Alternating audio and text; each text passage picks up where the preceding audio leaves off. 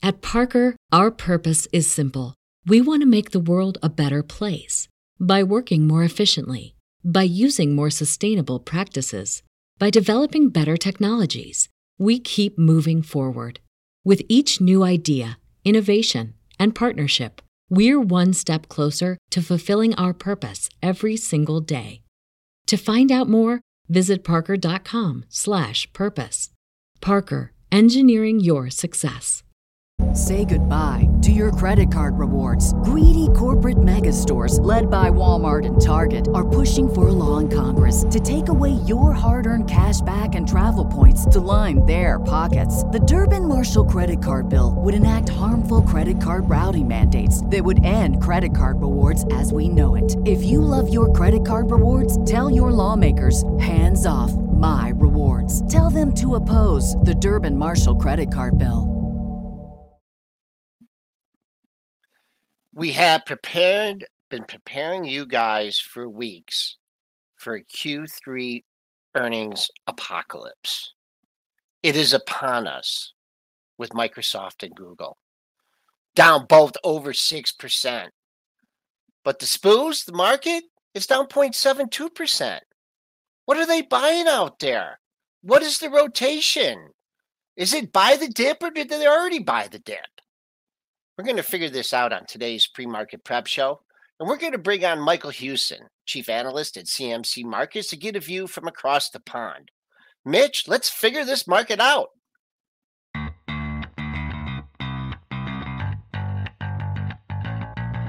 Coming to you live from downtown Detroit, this is Benzinga's Pre-Market Prep with your host, Joel Elconin. This is a volatile puppy here, isn't it? And Dennis Dick. I'm bidding a penny. I'd buy that stock for a penny.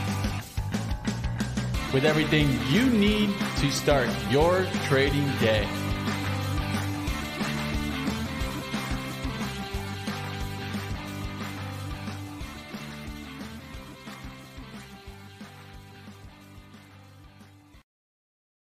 All right, guys, you see it on the screen. We're down 28 handles here at 38.42 1/4, about 20 handles off the pre-market low, and really only about 10 handles lower than that after-hours print. So we're down, but not out yet. We'll see what we can do with that, holding that pre-market low. The buck is down. That might be helping things out, down 83 cents at 110 even. TLT has caught a bid. Couple days in a row, up 61 cents at 95.70. Crude having a good day, giving a boost to that rotation in the oil stocks, that constant rotation, up 94 cents at 86 1/4. Maybe your gold stocks are up. Gold up $16, 16.74. Silver up about 25 cents at 19.60. Bitcoin residing in the 20,000 handle, up 310 at 20,615. And Ethereum futures are up $34 at 15.29. Let's bring on Triple D, who is witnessing this wicked rotation as we speak. Triple D, what? Yeah. There's some stock. I mean, the first thing I texted you this morning was, okay, why aren't we down like 50, 60 handles? I'm looking at Apple down 0.8%, Microsoft and Google both over 6, Amazon 3, Tesla down 1.42. What is holding this market up? A lot of stocks holding this market up, and I tweeted it last night. You could see it clearly after hours. It started right on the Microsoft report. They were hammering tech, but they started buying a lot of other stocks, and you could see it happening. So, I was positioning too. I started buying value stocks for my overnight trading account and shorting tech. That was the play. Short tech, long, all kinds of other stuff. So if I'm looking this morning, banks slightly higher here, utilities higher, looking at the cruise lines, looking at the airlines, looking at the casinos, looking at the oil stocks, looking at the staples, looking at the cyclicals trading higher, looking at the IWM trade significantly higher. We do see this on the major tech reports sometimes. I can remember from the last quarters, but the rotation is very pronounced here this morning. So you're seeing a lot of stocks actually trading green. If I look at my screen right now, just looking at the 200 stocks that I watch, I'd say over half of them are trading in the green, which is next to incredible with the S&P down this much. But you got to consider the S&P sell-off is all tech. I mean, all tech. You got Microsoft down 6%. You got Google down 6%. You got Meta down 4%. You got Apple trading down 1%. I mean, that adds up to more. So they have to buy something to make it all add up. If the S&P only wants to be down 0.73% and all those top components are down 4, 5, 6%, then they got to buy something else to make the math add up, and they're buying the other components. And the other components that are non-tech are the ones getting bought, because tech is an absolute mess here this morning. Even small tech, it's still a mess here this morning. But mega tech is the real mess. And a lot of stocks are actually holding up really well. So rotation again, keeping this market afloat. So is this it? Is this it for megatech? Is this it for computers? Is this it for technology? I mean, I wouldn't say that, because just looking here, and obviously, we don't have a crystal ball or anything like that, but just looking, it's good news for this market that the S&P is holding up this well. It's good news that, you get a major warning from Microsoft, and the market seems to be taking it pretty much in stride. You can say, what are you talking about, Dennis? We're down 27 handles. The tech stocks are a mess. But there's so many other, it didn't spill over into everything. It just kind of spilled over into just tech. So I think that rotation being this pronounced is a sign that there's still a lot of people and a lot of algos that want to be long this market. I got a question for you. And let's go forward. Look, I'm going to throw a really tough question at you. Okay. Go ahead. We've been following the top components in the S&P for like 100 years now. And we got Apple, right? Microsoft. I like to combine the two Googles, and then Amazon, and then Tesla. Okay. So in a year, okay, are these going to be still the top 5 components in the S&P? I mean, is this like the rotate? I mean, we know it used to be ExxonMobil and GE and CVX and JP Morgan and Procter and Gamble and Visa, and the 8, 9, and 10 rotate in and out. Nvidia has been falling. Meta's about to fall out of the top 10. I mean, are we in for like a general, generational rotation here? I mean, is it still going to be the big guns up there? And Mitch, you weigh in too, because I don't have the answer. Oh, it's a fantastic question, Joel. And I don't think anybody has the answer. I mean, they're so far ahead. Maybe you can bring them up. Can you bring them up? Is there a way that you can show the percentages? Because they're so far ahead that it's going to take a while to take those out. But can you have this 10-year tech bull run rotate, and I never considered that a possibility, rotate into all these forgotten stocks, the stocks that really, a lot participated, but there was a lot of stocks in the last 10 years that didn't participate nearly as much as the Microsofts and the Apples and the Googles. You're talking about stocks that are up 1,000% in 10 years. There's a lot of stocks that aren't up nearly that. So could you have a catch-up trade with all the value names, all the, cyclicals, the stuff that hasn't, energy for that matter, obviously as well? I don't know if anybody has the answer to that, but it's possible that you could have, a prolonged bear market in tech, yet the S&P holds up well if that rotation still kicks in. I have one here, Joel, if you want. I threw Joel under the bus to show me a chart. I guess it's your theory, and I'm like, show me a chart. I got one for you. Show me a chart. Here you go. All right, mine's coming up. I just want to know that I'm like, my internet is. You want to know percentages, right? Here, so if you lose me, you lose. Yeah. Okay. So we're seeing it now. Apple 7% of the S&P. I don't know how up to date this one is. The Money Mitch found, but it gives you a good feel. Exactly. Microsoft 5.7, Amazon. So the top. So Microsoft and Apple are 13%. That's incredible. 500 stocks make this up. Microsoft and Apple 13%. The Googs, you combine them, so they're over 3%. Mm-hmm. Amazon's over 3%. Tesla's moved in 1.7%. And you got Burke, and then you got some sneaky ones coming in like J&J and UNH because they've held up fairly well on ExxonMobil. But, you think about, the underperformance even of the banks over the course of the last decade. I mean, we've come up from maybe 2008, after the financial crisis. But, some of these stocks were much higher. Like Citigroup never came back. Citigroup is still a fraction of what it was. And those stocks aren't coming back. But could there be that rotation? Could everybody get screwed because everybody's portfolios are so heavily weighted tech? Exactly. could we actually see, and in the last 6 months to a year, we have seen exactly this, energy picking it up. So this isn't like a new phenomenon. Does the phenomenon continue though?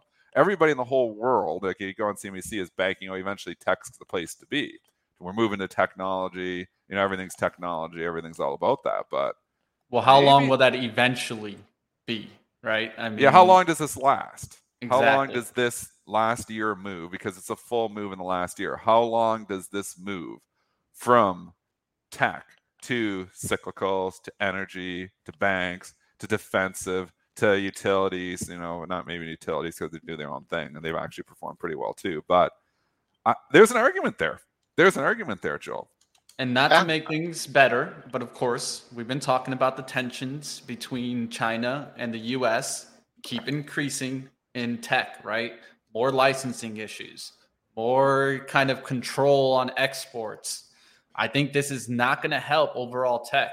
But I mean, I think that in the long run, of course, you want to probably be in tech, but how long down the line is that?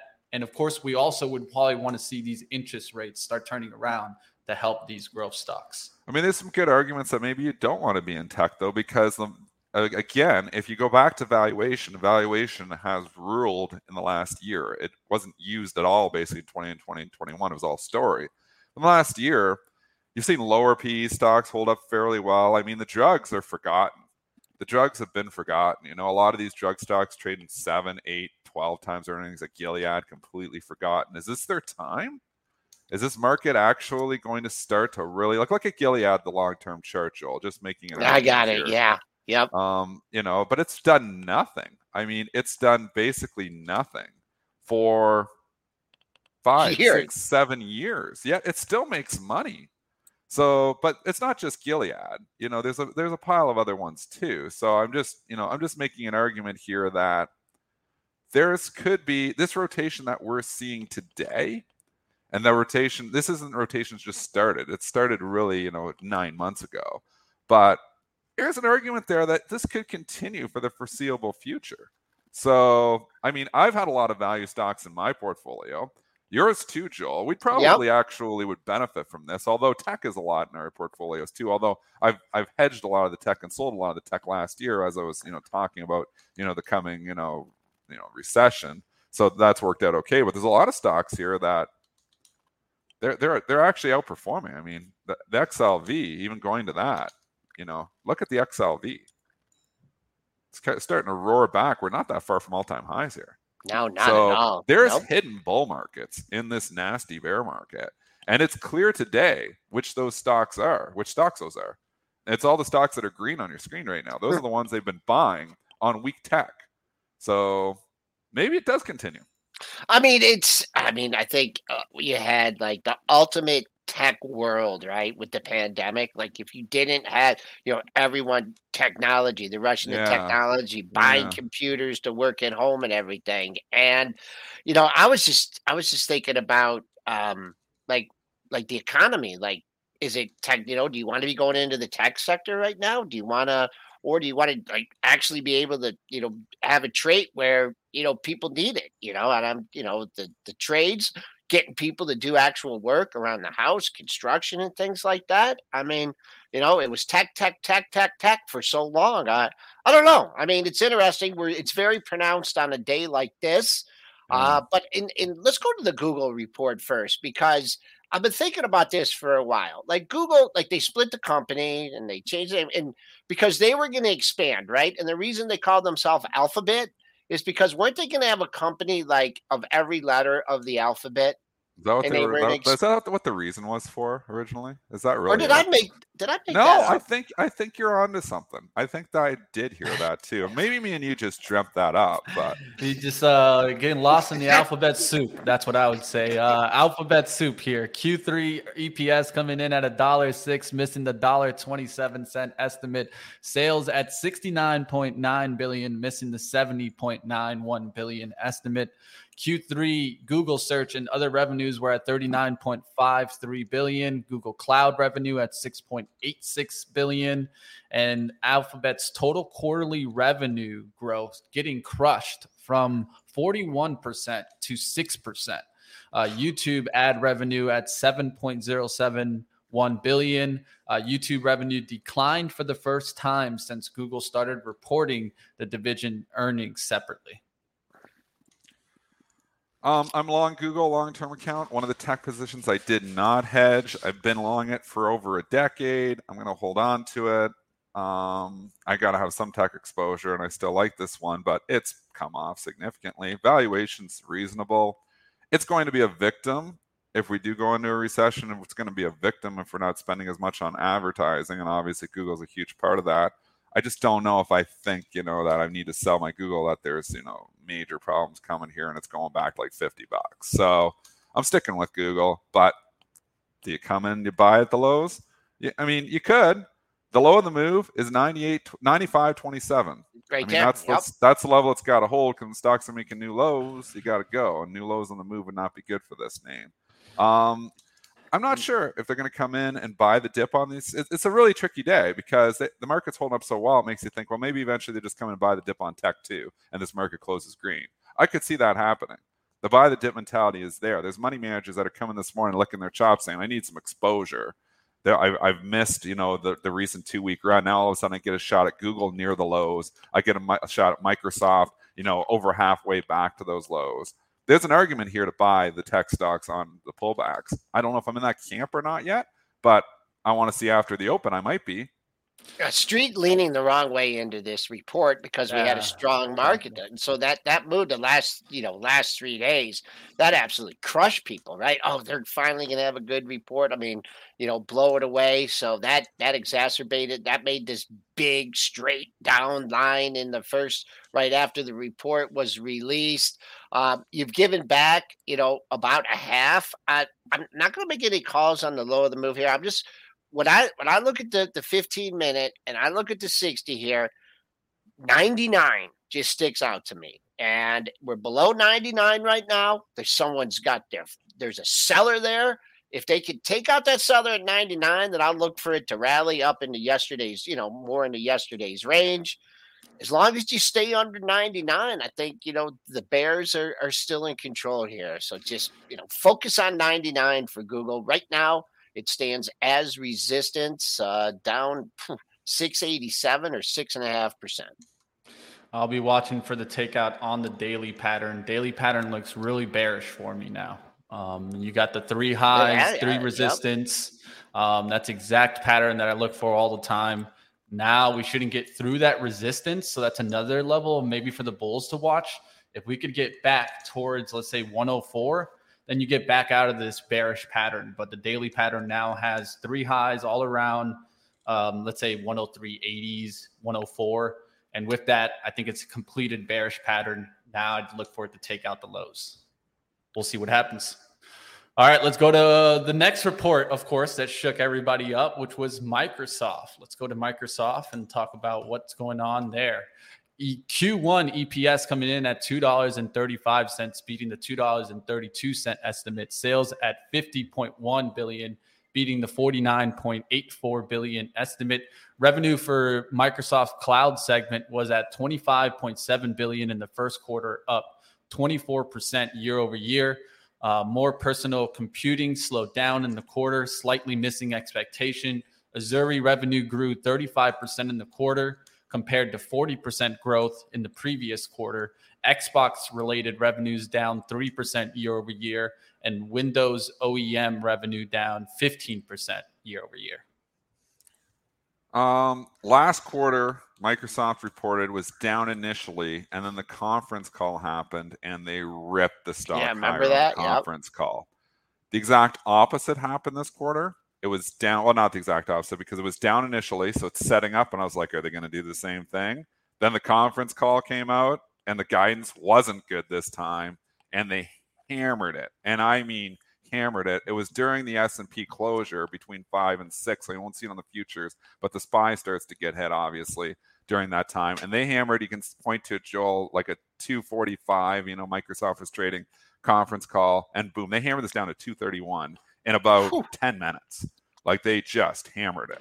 And it's bounced. It was a little overshoot, 231, but it's holding down here. So it's not like they're buying this thing right back. So they're skeptical. This is a big sell-off. Microsoft is not that far from the 52-week low here now, so obviously that comes into play at 219. We're not going to see it today, but it's the next level you would think about if you want to really get bearish. I do think there's going to be money managers that come in and buy the dip for the simple reason is that the last 2-3 week rally that we've had overall, I guess you could call it a 2-week rally, that there is money managers that are just looking to get back in. And Microsoft and Google are two names they'll be looking to buy. So that makes me not want to short it in the hole. Oh, yeah. And I'm very curious, after the open, what's going to happen. So you don't think they were already in? What's that, Mitch? You don't think they were already in before this report, leaning bullish? I think there's some people in leaning bullish, but I think there's a lot of money sitting on the side still. I think I'm sitting on the side still. Like, I think I'm pretty typical where I've got more cash than normal. I don't have any Microsoft. Do I need to put that to work? I'm not putting it to work at 24 times earnings. Mm-hmm. That's still what it's trading at. It's not cheap, so it's not my cup of tea. But would I buy Google if I didn't own it? Maybe. If I'm that money manager, though, that, you don't want to get left in the dust, because it's one thing when the market goes down and you're all losing, but it's quite another when the market goes up and you're not making as much as the other guy. That is the real fear for a money manager that's not managing their own money. And I mean, that's the majority of the money out there. That's the truth. They're not managing their own money. They're managing fund money. They're managing, ETF money. They're managing, well, not so much ETFs because they're just chasing, but these funds, the money managers, their biggest fear is to underperform the next guy. So I think if they're sitting with some cash, I think that they'll be putting it to work on the pullbacks. I don't know if they go to the leader Microsoft, but I still think this market could close green today. Boy, oh boy, as good as that 99 number was in Google, 235 is the number in Microsoft for a couple different reasons. I like to see, Confluence, you had to move, let's call it 220 to 250. That's halfway back, right, at 235. Also, you got a series of 4 lows right in this area, right at 235. So after the big boys missed the pop off the CPI, low that day, then they stepped it up at 235. We're trading under 235 right now, but that's my level of control. It's halfway back. If you thought you missed out, buy the dip, 50% retracement. Not only am I going to be watching 235 today, but I think moving on, if the bulls can't establish okay, 235 bid, we're holding 235, we're going to work our way to 240, then I don't know. I think you prepare for, the next daily low comes in at 228.34. I don't think we're going to get to see that today unless the market completely craps out, which is we're weak now. The tech is starting to overrule the buying in those other things. We're down 33 handles, but 235, keep your eye on that for Mr. Softy. Yeah, I would be stunned if these can come back and get into the green. Yeah, Dennis, I don't know your green call today. Okay, stop.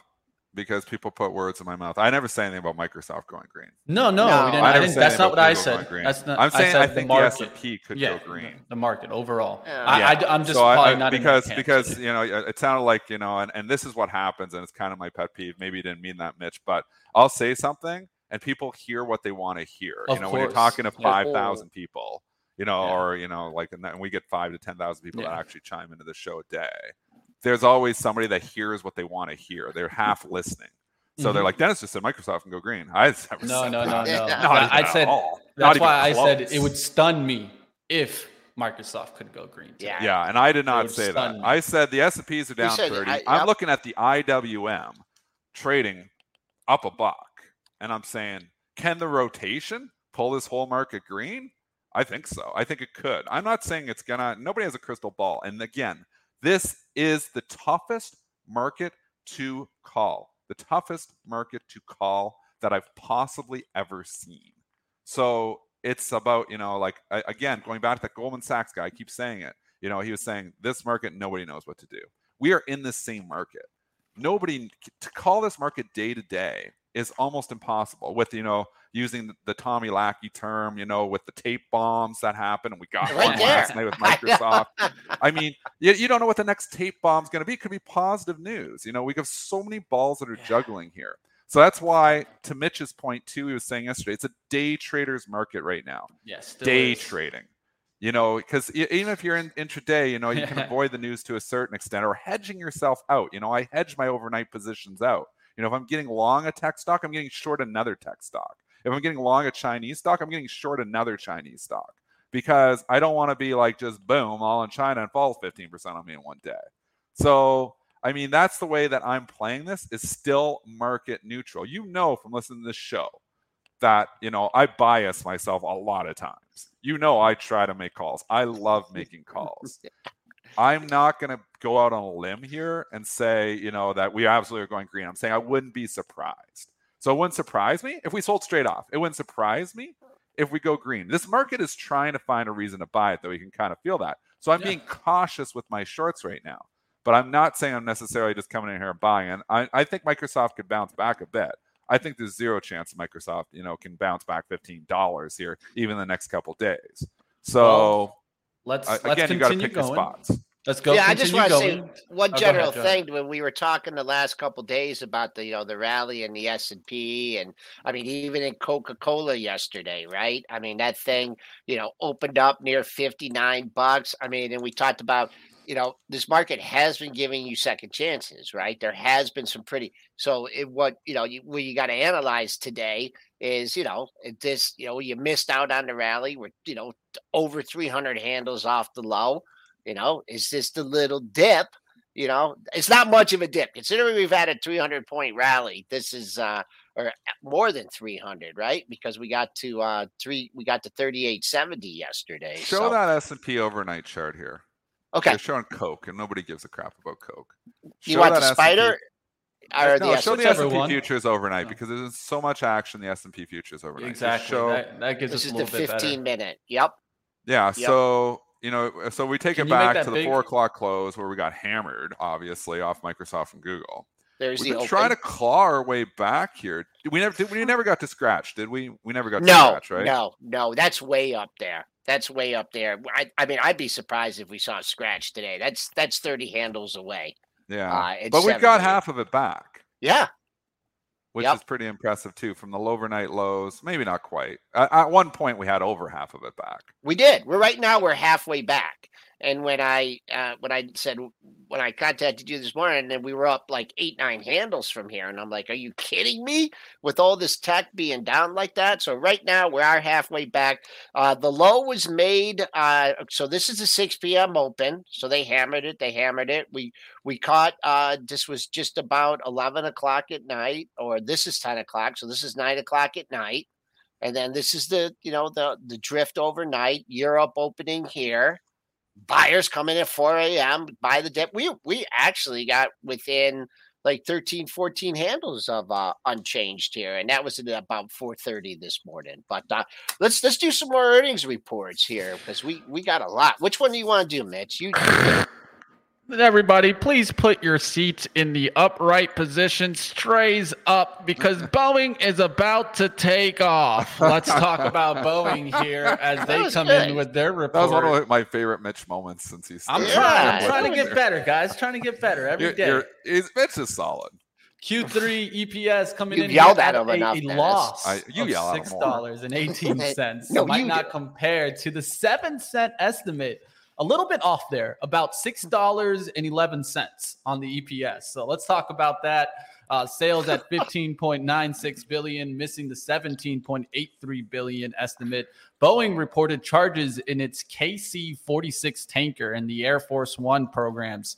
Looks like it took a $3.3 billion quarterly loss in that area of their revenues, and definitely not what they wanted to see there. EPS coming in at a loss of $6.18, and it's up. Well, the algos hammered this on the initial print, and then they're like, "Oh crap, this is non-tech. This is not the day to hammer non-tech." And then they bought it all the way back up, and now they're realizing, "Oh yeah, but the earnings are really bad." So it's starting to sell off again. On a normal day, Boeing gets hammered on this, but because it's non-tech, and today algos are buying non-tech, that's the only reason it bounced back. I'd use it as a selling opportunity here. This quarter was a mess. But with that being said, it's non-tech, and non-tech is back in favor right now. We're driven by the search for better, but when it comes to hiring, the best way to search for a candidate isn't to search at all. Don't search, match with Indeed. If you need to hire, you need Indeed.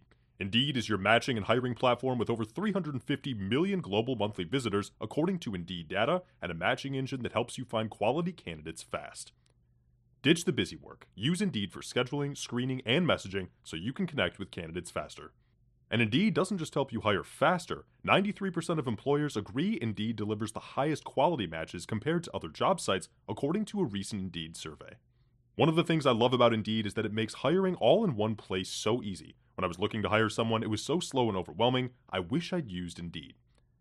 And listeners of this show will get a $75 sponsored job credit to get your jobs more visibility, all at Indeed.com/PREP. Just go to Indeed.com/PREP right now and support our show by saying you heard about Indeed on this podcast. Indeed.com/PREP. Terms and conditions apply. Need to hire? You need Indeed. Say goodbye to your credit card rewards. Greedy corporate mega stores, led by Walmart and Target, are pushing for a law in Congress to take away your hard-earned cash back and travel points to line their pockets. The Durbin-Marshall credit card bill would enact harmful credit card routing mandates that would end credit card rewards as we know it. If you love your credit card rewards, tell your lawmakers, hands off my rewards. Tell them to oppose the Durbin-Marshall credit card bill. Pass on this one. Tough. I bet you can do the technicals on this one. I'm not even. All right. I'm not even going to give a level. I mean, I just seller 150. That's where KISS pre-market. It kind of stands out. It was the high back on September the 21st using the Joel Elconin levels theory here. 150 major resistance for BA next stock because we don't really like this one from a calling perspective. Tough to call this one. The one thing I would say is this has had an 8-day green streak. Might be the 9th day, it might not be ending green, right? I mean, 8-day green streak, sometimes things start turning around. We'll see what happens there. Let's go to one more report. I think we can get in before our interview. Excited to get towards that. Let's go to getting the Chipotle ready. Who wants their burritos? Let's talk about it. Looks like Chipotle coming in with adjusted EPS at $9.51, beating the $9.16 estimate. Sales at $2.2 billion, missing the $2.23 billion estimate. Chipotle Mexican Grill says it experienced minimal resistance to price increases in Q3. It did say, though, in Q3, they're seeing a widening trend by income levels, right? Lower income consumers reducing frequency, and higher income, of course, coming more to purchase frequency. So what you're seeing there, of course, is them calling out the consumer, showing that the consumer is starting to show a little bit of strap for cash, but of course, those high-end consumers still lining on up for their Chipotle, and it doesn't seem too bad. Get a little side of guac while you're at it. Oh, the algos. Oh, those algos. They just like buying stuff. But again, you can say, oh, Chipotle is non-tech. Chipotle is high PE, though. That's, one thing. I throw actually Chipotle into the tech bucket a lot of times when I'm hedging it and doing different things. Really? It's high PE. Because it's high PE. Because it's so high PE. Wow. Yeah. It's like low PE, high PE to a certain extent sometimes. And, high PE, not the day for high PE here either. So anyways, but it's obviously the guidance or something on the call because it was up for a bit and then they got hit. So looking down here, it's got hammered back. I mean, obviously sell the rip worked well here last night. Now it's a tough call because they already had the rip. Sell the rip worked. It was higher PE. It's back down. What I can tell you guys is not going to help you at all. And I would have said, resistance, right? But that's like 100 and 1600. I'll keep an eye on that. Keep an eye on these three highs. If 1587, we're not too far from that. 1588, wow. Boom. I mean, there's what the Bulls did at 1591 yesterday. So that's the only good number I can give you. If they get busted through there, but man, that's major resistance, wide open on the upside. Where to buy this thing? I don't know. What yesterday's low is being, you're still looking at your 2-day low at 1538. But another tough one. The other one too with the CMG, and it's not a reason, like if their stocks are short, not too short. I mean, when are they going to come out with a stock split? One of these days. And you know what I mean? Split the burrito, man. Just cut it in half. Come I on. ate there once, and I wasn't too. They like the high price stock. It's the cool thing to do. It's a now. cool thing to do. Okay. It is. Well, cool thing to do one now. thing it does is it avoids that like cult-like following, right? And it avoids all those kind of meme plays out there. I think that some stocks try to avoid all that risky situation, and this is clearly one that it's avoiding it. Let's do one more. We can sneak one in since we're doing a lot. Let's keep it rolling here. Let's do Kraft Heinz. I said it right. There we go. Right. Kraft Heinz Q3 EPS at 63 cents, beating the 57-cent estimate. Sales at 6.5 billion, beating the 6.27 billion estimate. Kraft Heinz did reaffirm full year 22 organic net sales growth of high single-digit percentage. I had to take Spencer to the bus. I got an intruder here, so she's she's still sick, so she can't go to school, and Mommy had to take the boy to the bus stop. So I've got her for about 2 minutes on my own, and she burns. The price is right. Come on, say hi, down. Natalie. Say hi. Hi, this Natalie. is what 5 days of sickness looks like. It's a little bit rough. Okay. You hang in there, Natalie. Hang in there. Go get your toast. Yeah. Go it's make all toast. about the Hey, toast. Dennis, you got to quit doing her hair, man. Isn't that nice hair she's got today? This guy thinks he's a hairstylist now. Okay, I'm gonna take one out of Dennis's book here, and I'm gonna say if you're buying this at $38.50, you're doing it wrong. Because that's where this thing, that's how much it moves in a month. And so wow, big pop, pulled back to $37.80. Still a big. This is still a big move to the upside here. This 38. I don't know. I'd be inclined to buy her in the lower 37 handle. 37.18 was yesterday's high. I'd be more inclined to try and buy it in that area than trying to pick a spot to sell because there's not much up here. 38.48. If you were looking at your September 2nd high, you would have got a nice trade off. But boy, oh boy, big move for Kraft Heinz. Again, benefiting directly. And I can say this rotation, when you're in the actual queues, and Kraft Heinz is a member of the 100 QQQ, you have seen those stocks directly get benefited from the rotation to non-tech. So this is all ETF effects to a certain extent. Obviously, the company, don't kid yourself, the earnings matter. But there's probably a bias ahead of this by the algos to buy this stock because it's a member of the QQQ and it's non-tech. So you got to keep that in mind when you're trading, those members. There's about 20 of them. Obviously, Mondelez, there's a whole pile of them in there. I actually have positioned a couple of these stocks, but keep in mind that when you're getting rotation and we're seeing clearly into non-tech, those members from tech to non-tech, those members of the QQQ that are non-tech are the first ones that benefit. And if you go through the 20 components that are non-tech, they're almost all in the green today.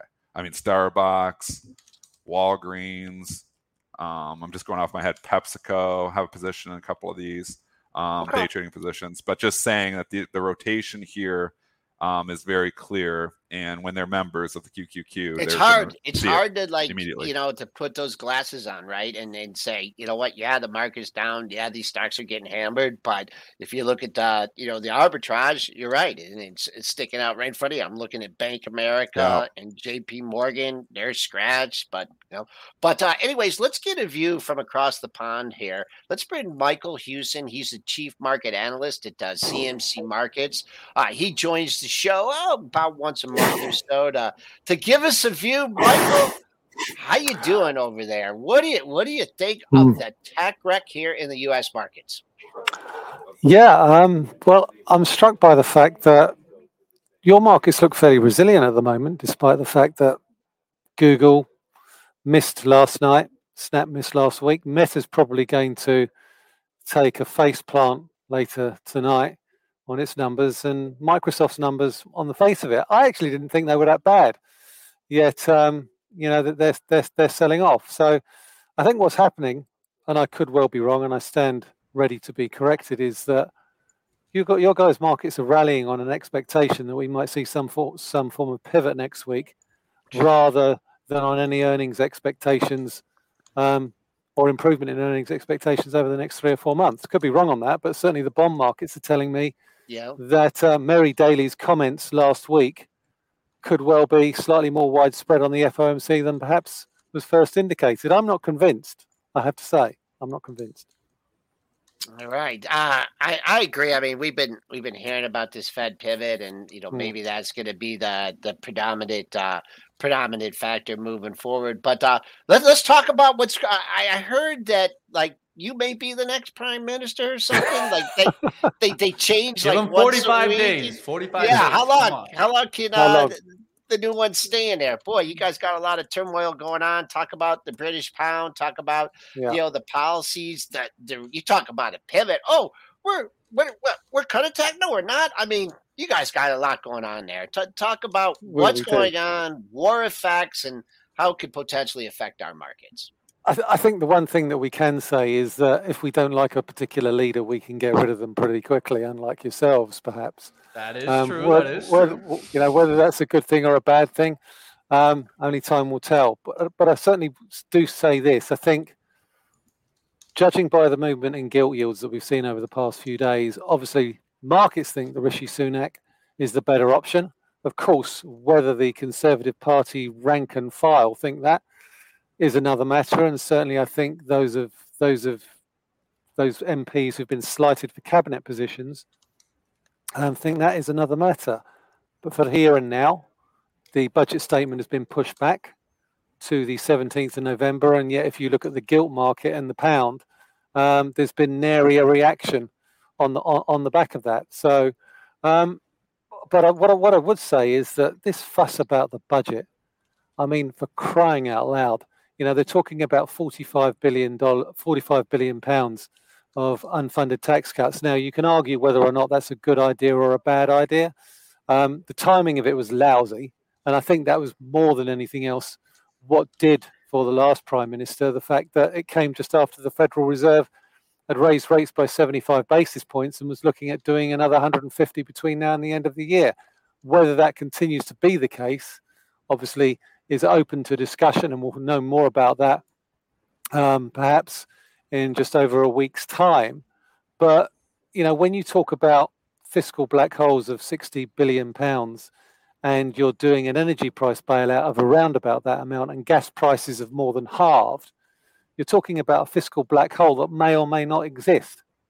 And that's I think that's the big conundrum that markets here are wrestling with, notwithstanding the turmoil in the gilt market. So for me, I think that this was a little bit of a self-inflicted crisis, a crisis of bad PR over substance.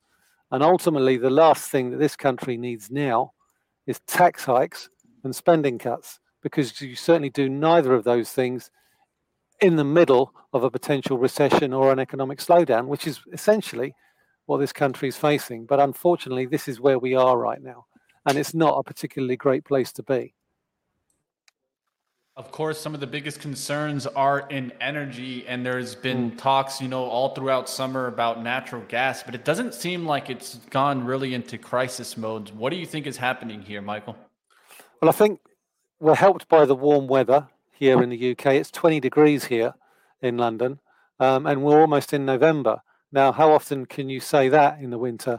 I've been in New York on occasions where it's been 20 degrees in November, but then overnight it drops to below freezing. We're not going to get that here. So gas reserves here in Europe are very, very high, around about 94, 95%. And that's why you've seen gas prices fall precipitously over the course of the past few weeks. We've got a surplus of gas. We've got nowhere to put it. And ultimately, it's just building up in tankers offshore. So that's why gas prices are lower. The bigger problem, I think, is not so much this side of 2023. It's in January and February next year. Does the weather turn cold? Do those reserves fall off quite quickly? Because Putin's made it abundantly clear Nord Stream 1's not going to reopen.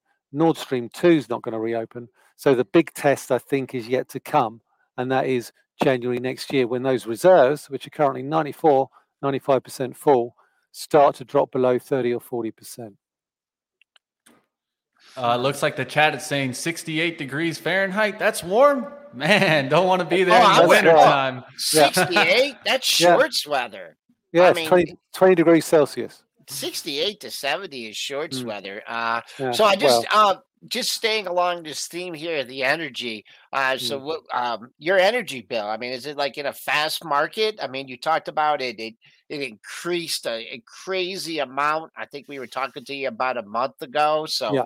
are you gonna, are they going to end up owing you money this month? Or let's talk about that, the volatility there. I hope so. Well, the energy price cap is set at £2,500 for the year. So that's going to last until the end of March next year. The current government will then review it in light of where gas prices are likely to be. It's certainly at current price levels may not be anywhere near as much as people think that it will. I already got my first monthly rebate on my energy bill of £66 a month, and I will be getting another £66 in November and another £66 in December, and I pay £143 a month, but I'm on a fixed rate, which is fixed for 3 years, which I fixed last year. So Good I Lord. hedged my Yeah. had my energy quite nicely. Thank you very much. I want to talk about what's today, Wednesday. I want to talk about Mm. Monday in the markets. I mean, this has just been a bizarro week. I mean, you have the FX side, the Chinese markets. I mean, Mm. just getting absolutely pummeled. And for a long time, I mean, that would be bad for the U.S. market, right? Yeah. Kind of following. And instead you had the opposite. Is this just like a short term like phenomena that's happening here? I mean, it just can't be sell the world and buy the US here. Give us your Mm. I mean, that seems so long ago. We're looking at Microsoft and Google Day and the S&P is continuing to leak. But talk about that. Is that just a quick phenomena or could it I, be you know, true? well, I mean, you look at China, and I think given what's happening over there, I think China's becoming uninvestable. Unless you see a significant change of strategy from President Xi, this zero COVID strategy is likely to hobble China's domestic economy, let alone its export capability, for quite some time to come. Why would you want to invest in China? And I think that's the elephant in the room at the moment. I don't think markets are fully pricing that. What we're seeing at the moment is very much, I think, a technical rebound. It's interesting to note, if you look at the S&P, if you look at the NASDAQ, we're retesting the 50-day moving average. Now, that's not to say that we can't go further higher. I think there's certainly potential for us to do that, most definitely. But the test of 3,500 on the S&P, that's a nice rebound. I think we could potentially go back to 4,000 in the short to medium term. Does it mean we're out of the woods? I don't think it does. And I think that for me is the big test. Also, Apple's numbers later this week. Apple's been one of those stocks. I love Apple. I think it's a great company. It's a cash machine. But ultimately, the fact that Apple is offering discounts on iPhones in China, what does that tell you? They're concerned about demand. Elon Musk, again, cutting prices on Teslas in China. What does that tell you? He's concerned about demand. So I think that could be the catalyst for a meltdown. We're not seeing yet US markets, and I think that's largely on the back of this so-called Fed pause, pivot, whatever you want to call it. But ultimately, I don't think we're out of the woods yet. But with these markets, it's so difficult to tell. I mean, these markets are the hardest, I think, that I've It's seen them in the last 30 years. Well, Michael, we have a CEO that's always talked about Tesla and being in, he used to say that you're going to see Tesla in every parking lot. I would love to get your perspective across the pond, how the EV demand is going. EV demand is picking up. I'm not sure it's the silver bullet that people like to think it is, because for me, I think here, if you compare what it costs to recharge a Tesla over here to how much it costs to put gasoline in your car, it's actually cheaper to put gasoline in your car. And ultimately, where is all this cobalt, lithium, and copper going to come from to build all of these electric cars? For me, I think Tesla could be the old Betamax or VHS Betamax story. I think the future is in hydrogen cars, because there just isn't enough rare earths in the world to create the number of batteries you would need to replace all the petrol cars globally. I just don't see where that growth is going to be sustained. I just don't. And I'm probably going to get a lot of hate mail for that, but hey ho. Hey, that's it. That's all being part of Benzinga's pre-market prep show. But let's just talk about the rest of the the earnings season. We got the big guns here. We still got Apple, on deck. Meta, which had just an incredible day yesterday. Now giving some back today.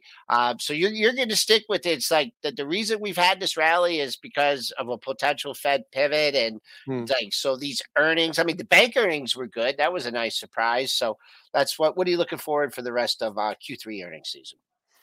Yeah, I mean, bank earnings were a surprise, but were they really? I mean, I think what I was struck by with bank earnings was actually the low levels of loan loss provisions. And ultimately, if you're lending money at 5% and offering your depositors 0.5%, you ought to be making money. I mean, you're not just making money; you're ripping your depositors off. So, for me, the banks should be making money.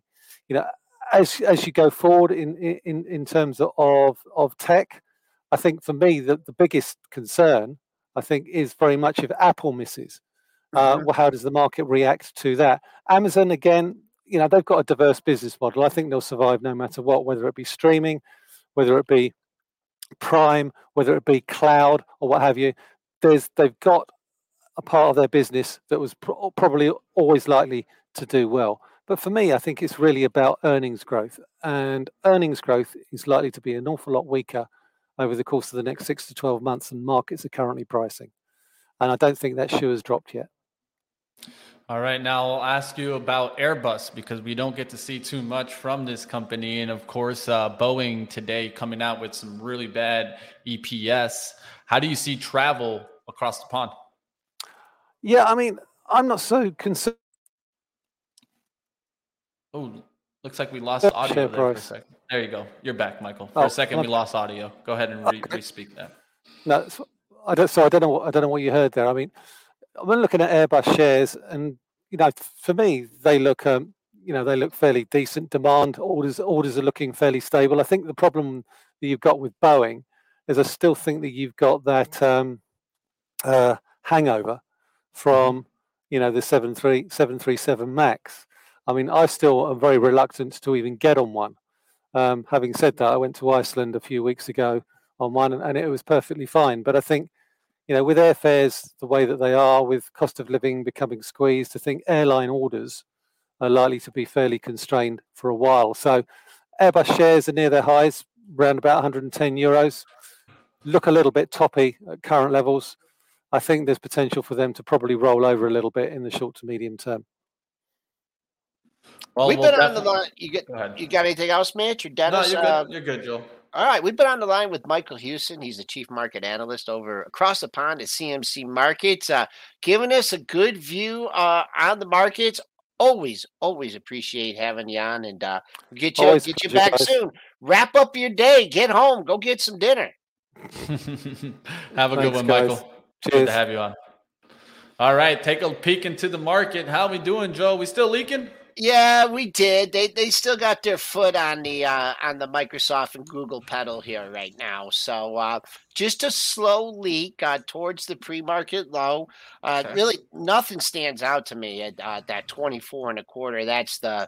That's your current pre-market low. So that little rally we had 430, that's starting to fade. Triple D, what are you seeing out there in the order flow? Oh, it's a lot of rotation. We're still seeing it. We're going to talk about this. I mean, the word of the day right now, at least, is rotation. Half the stocks are green. And you come in, you see it's down 35 handles, like everything's getting hammered. We're not in the everything market anymore. We were in the everything market a couple of weeks ago. We're not in the everything market. We're in separation. So I'm looking, the food stocks are all trading higher, like Costco, Target's up. Consumer staples are trading higher. The banks are still green. The energy stocks are still ripping, seem to go up every day. I've missed that trade. Utilities are green. And then the red stuff is higher PE and tech. It's pretty much across the board. Boeing went pretty heavy red here now. Yeah. So it's dragging down where some of these airlines were trading up before. They're actually turned to the red here now too, just following Boeing's lead. So lots of rotation. It's going to be the word of the day. Not seeing any sniff of really buyers coming into the Qs or into tech. It's Not being yet. completely ignored or potentially even sold still. But we are still seeing buyers in other stocks. So the rotation is still very prevalent. You want Let's to go see to an one- interesting chart here? I do. Have you looked at Walmart lately? Rotation. I mean, Look at there you this go. thing. This Look at stock's that. near all-time highs. Yeah. Not, well, I guess the way is off. Not 20 bucks off, but still, if I got to get rid of these too many lines here. But yeah, I mean, retail beat up, right? Let's go after some retail here. I think Macy's had a good day yesterday too. So Macy's, let me bring up the letter M. Yeah, that's had a good couple days. Down 6 cents here, and since I gave my upgrade to Kohl's, it's had a nice move over 28. So, Mitch, you wanna cover some more earnings? I mean, all these stocks are so beat up. Again, it's the same stuff getting bought. We were picking on the drugs yesterday, but the retail is a good example too. They're lower PE. I mean, the Macy's PE has been low for a while. They're selling high PE and buying low PE. That's what's happening today. But they've been buying low PE for a while.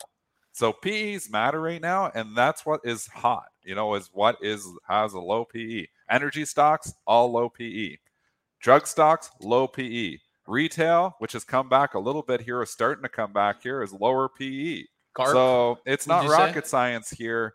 Those relationships matter, understanding that this isn't just an energy rally. The drugs are participating too, and drugs and energy have nothing to do with each other, but they're linked in one thing. They both have low PEs, and that's what's working. Would it be GARP plays, Dennis? Not really GARP, because no growth. Just the growth isn't there on a lot of these. So I would just say it's just a pure low PE thing. GARP, what Mitch is making a good point, is growth at a reasonable price. I kind of am always a GARP investor. Google was one of my major GARP plays the last decade because it was growth at a reasonable price. And I mean, it's still kind of growth at a reasonable price, although they're not growing as much right now. And that's, the issue. But I don't really see it so much GARP. I just see low PE is starting to come into favor. I mean, here's one, Carmen Rio. I mean, it's again, when you get into commodities and getting into energy plays, they're cyclical businesses. So you don't want to get suckered sometimes by the low PEs. Like we go to win in Cleveland Cliffs and say, oh, it's low PE. You want to be in that. But at the same time, it's very cyclical. And energy can be cyclical as well. So we have to be careful there. But drug stocks are not cyclical. So those are just pure, and that's why they're probably getting bought more than anything, because they're looking for low PE, like a Merck, like a Gilead, like, Johnson & Johnson is not low PE, but it's getting thrown into there because it's got the consumer staple component too. It's always had a little higher PE. That's the stuff they're buying right now. They bought the Cleveland Cliffs yesterday, Dennis. They did, and it's low PE too. They did buy that dip on Cleveland Cliffs. So, is it safe to continue and say, hey, this is going to get all back? It could. Again, because those earnings are so cyclical, I don't want to get caught in the value trap. Microns always look like a cheap PE too. But again, cyclical. It goes to down, DRAM starts going down, and then all of a sudden, you're looking at negative earnings, and you're like, holy cow, why did I pay for that? So you got to always just watch, the businesses. But the drugs are not cyclical. I still like the drug stocks on pullbacks. Let's go to an upstock here. Visa came in with earnings. Let's talk about them. Q4 EPS at $1.93, beating the $1.87 estimate. Sales at $7.8 billion, beating the $7.57 billion estimate. Visa raising the quarterly dividend from 39 cents to 45 cents a share. Also announcing a new 12 billion share buyback plan. 200 got there on the pop, failed, pulled back. I think the Bulls, they want to take control of this thing. They got to get this over 200 and hold. Pretty nice move, still maintain the green. Be more inclined to try and be a buyer in the lower 195 handle. That would be the top of yesterday's range. Really nothing in here between 195 and 200. So pick your target there. Triple D, any thoughts on Visa? Oh, you own MasterCard, right? I still have MasterCard. I sold most of it back earlier this year. I sold around $350. I've had it for a long time. I have a little legacy piece. This was one of my best holdings. My average cost basis is $16, but I was just looking at the MasterCard PE and thinking we're going to recession. I was thinking that actually MasterCard could go down to the 200s, which it has touched into there. It's coming back here now. I'd be a seller of Visa and MasterCard on the rallies. I do think they're solid businesses, but they're just not, the valuations just aren't that cheap on these things. And again, we're in a valuation market. I'm moving my portfolio from higher valuation to lower valuation, to lower PE stuff. All right, let's keep it going. We got a couple more that I want to get touching here. So let's do Spotify Q3 EPS missing at $1, missing the 86-cent loss estimate. Sales coming in at 3.04 billion, beating the 2.92 billion estimate. Total monthly active users at 456 million, up 20% year over year. Now, this reporting from Reuters, Spotify CEO Daniel Ek says that price increase is something that we would like to do. So keep that in mind. It looks like Spotify would be increasing their price probably, who knows, maybe this quarter coming up or could be going into the next year. Doesn't fit the bill of a low PE stock, I'll tell you that much. With that being said, I'll throw the question. I'll pose the question to you and also to the chat. There has been a significant rally in a lot of, nosebleed valuation stocks here. Everything rally. It was the everything rally, really. Mm-hmm. You're getting a pullback counter move here because of Microsoft. Do you think Spotify finds a buyer at 90, Joel? I was just looking at the 50%. I came in right at 88, and it dipped there, and they bought it. So I think I don't think you're going to get a chance at 90 today. Yeah. Just the way this chart. I think the dip's getting bought in a stock like this. Yeah. I mean, this is a tough bar here, right, from Monday. So, gets back above Monday or Tuesday's low, 95.08. Then the bull, that's still a couple bucks away to get it. But then after that, challenge green. I just can't, 90 is a good number to look at, just a nice round number. Just the way this 15-minute chart looks, it looks like they already bought the dip. S&P's starting to rally a little bit. Mitch, what's our next? I feel like this. I still feel like this S&P is going to go green today, but we will wait and see. Spotify. The one thing that I will say on Monday, it did have 3 times the average volume, so it looks like something was going on there. Yep. Just pointing it out there. Enphase Energy. Let's go to Enphase here. Their EPS coming in at $1.25, beating the $1.08 estimate. Sales at $634.71 million, beating the $610.65 million estimate. They raised guidance. They see Q4 revenue at $680 million to a high end of $720 million versus the $660.21 million estimate. Enphase. Stock just fires on all cylinders, it seems like, all the time. Every time we get a pullback in this thing, it feels like just another buying opportunity again. With that being said, what's a 50% retracement move? 324 down to 247. Oh, that's some hard math there. 53 and 24, 75. $37 up from 234 will carry you right around into here. Yeah, and stalling out at the 50%. Yeah, and also you got you spiked up to 87, 89 in the after hours. But I'd be right now, if I had this thing long, I'd be like, can I get this? Can I get my sale off at 285.38? And there's a little gap between that and 286.38. Got to hop here in a second. I just want to bring up one chart here. Dennis, have you seen what Snap's done? Oh, come right back. I did. Snap back. Snap back. The market went into full buy the dip mode in the last couple of days. I don't know if that's going to continue today, but Mitch, you're right. It went full buy the dip mode. Well, so it all started with the Wall Street Journal report on Friday. The talks of potentially the Fed slowing down in December. They were looking at what has been dipping, and they jumped it. They jumped the gun. Use the examples on some of these earnings plays. Even anything that was dipping, they were buying it, which makes that mentality has been holding true. We haven't had a trade yet, so you'll wonder if they don't do it in Microsoft and Google here too. There's still that possibility that they might come in and buy this dip, but they're buying dips. All right, guys, I'll let you guys finish it up, and everyone have a great day. Great show today. Way to go, Mitch. Have a good one, Joel. Joel's getting out of here. I definitely will be watching. Go ahead, Dennis. Here. I know there's a lot going on. Go do what you do best, my friend. Go back into the trading. And one thing that I will point out is there's still some more earnings reports. Of course, we had Thermo Fisher getting hit there. You guys can take that out. TMO. There you guys see they beat, but still getting hit. And my call on the Skechers. What do you guys think about the Skechers call? Not a bad one there. Skechers coming in there and getting hit hard there, down from 36 down to 31s. Yesterday it did make a green move, so it was hard to kind of stay in that outlook. But Skechers missing here. on the EPS. They beat on sales, but lowered guidance. See Q4 sales at 1.72 billion versus 1.77 versus the 1.79 estimate. So missing there on their estimate. It's like Skechers getting hit. And full disclosure, I don't have a position. I just, I looked into different short reports that were out there. We had Spruce Point Capital on my show, Stock Market Movers, and we were looking into this, and it just seemed like, especially with the warnings that were out for Nike, I think this still has room to come down. I think this eventually gets down there towards $28, $26, $25. We'll see what happens there in Skechers if it can keep breaking down. All right, that's going to do it for me. Like always, guys, hit the thumbs up. We'll keep going right here. Of course, if you guys enjoyed Pre-Market Prep and everything that we have to offer you, we truly appreciate the thumbs up. It seems like there's not enough of you guys that are watching that are hitting the like. This really shows us, Benzinga, that you guys want to keep Pre-Market Prep here and absolutely free. That's what it's all about. It doesn't take much. It takes a second. Just take that 1 second, hit that thumbs up, and show us that you guys appreciate Pre-Market Prep. Now up, we got live trading with Benzinga. Lord Ryan, Zunaid, and I will be getting into it, of course.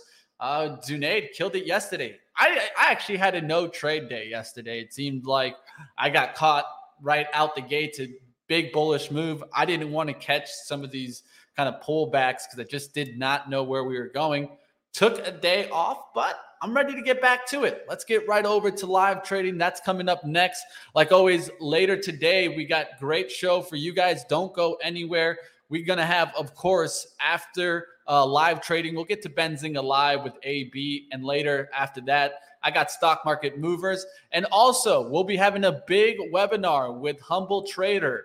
A day in the life of a day trader using Benzinga Pro. Don't miss that. That's going to be later on tomorrow on Thursday. So don't miss that. That's going to be a great webinar with Humble Trader. See you next time, team. Keep it going. Rise and shine. It's time to get after this market. I'll see you guys over on live trading.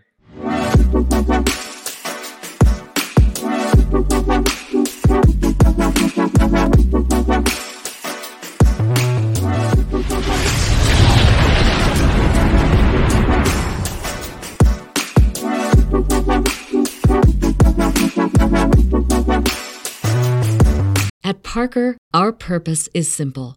We want to make the world a better place by working more efficiently, by using more sustainable practices, by developing better technologies. We keep moving forward. With each new idea, innovation, and partnership, we're one step closer to fulfilling our purpose every single day. To find out more, visit parker.com/purpose. Parker, engineering your success. Say goodbye to your credit card rewards. Greedy corporate mega stores, led by Walmart and Target, are pushing for a law in Congress to take away your hard-earned cash back and travel points to line their pockets. The Durbin-Marshall credit card bill would enact harmful credit card routing mandates that would end credit card rewards as we know it. If you love your credit card rewards, tell your lawmakers, hands off my rewards. Tell them to oppose the Durbin-Marshall credit card bill.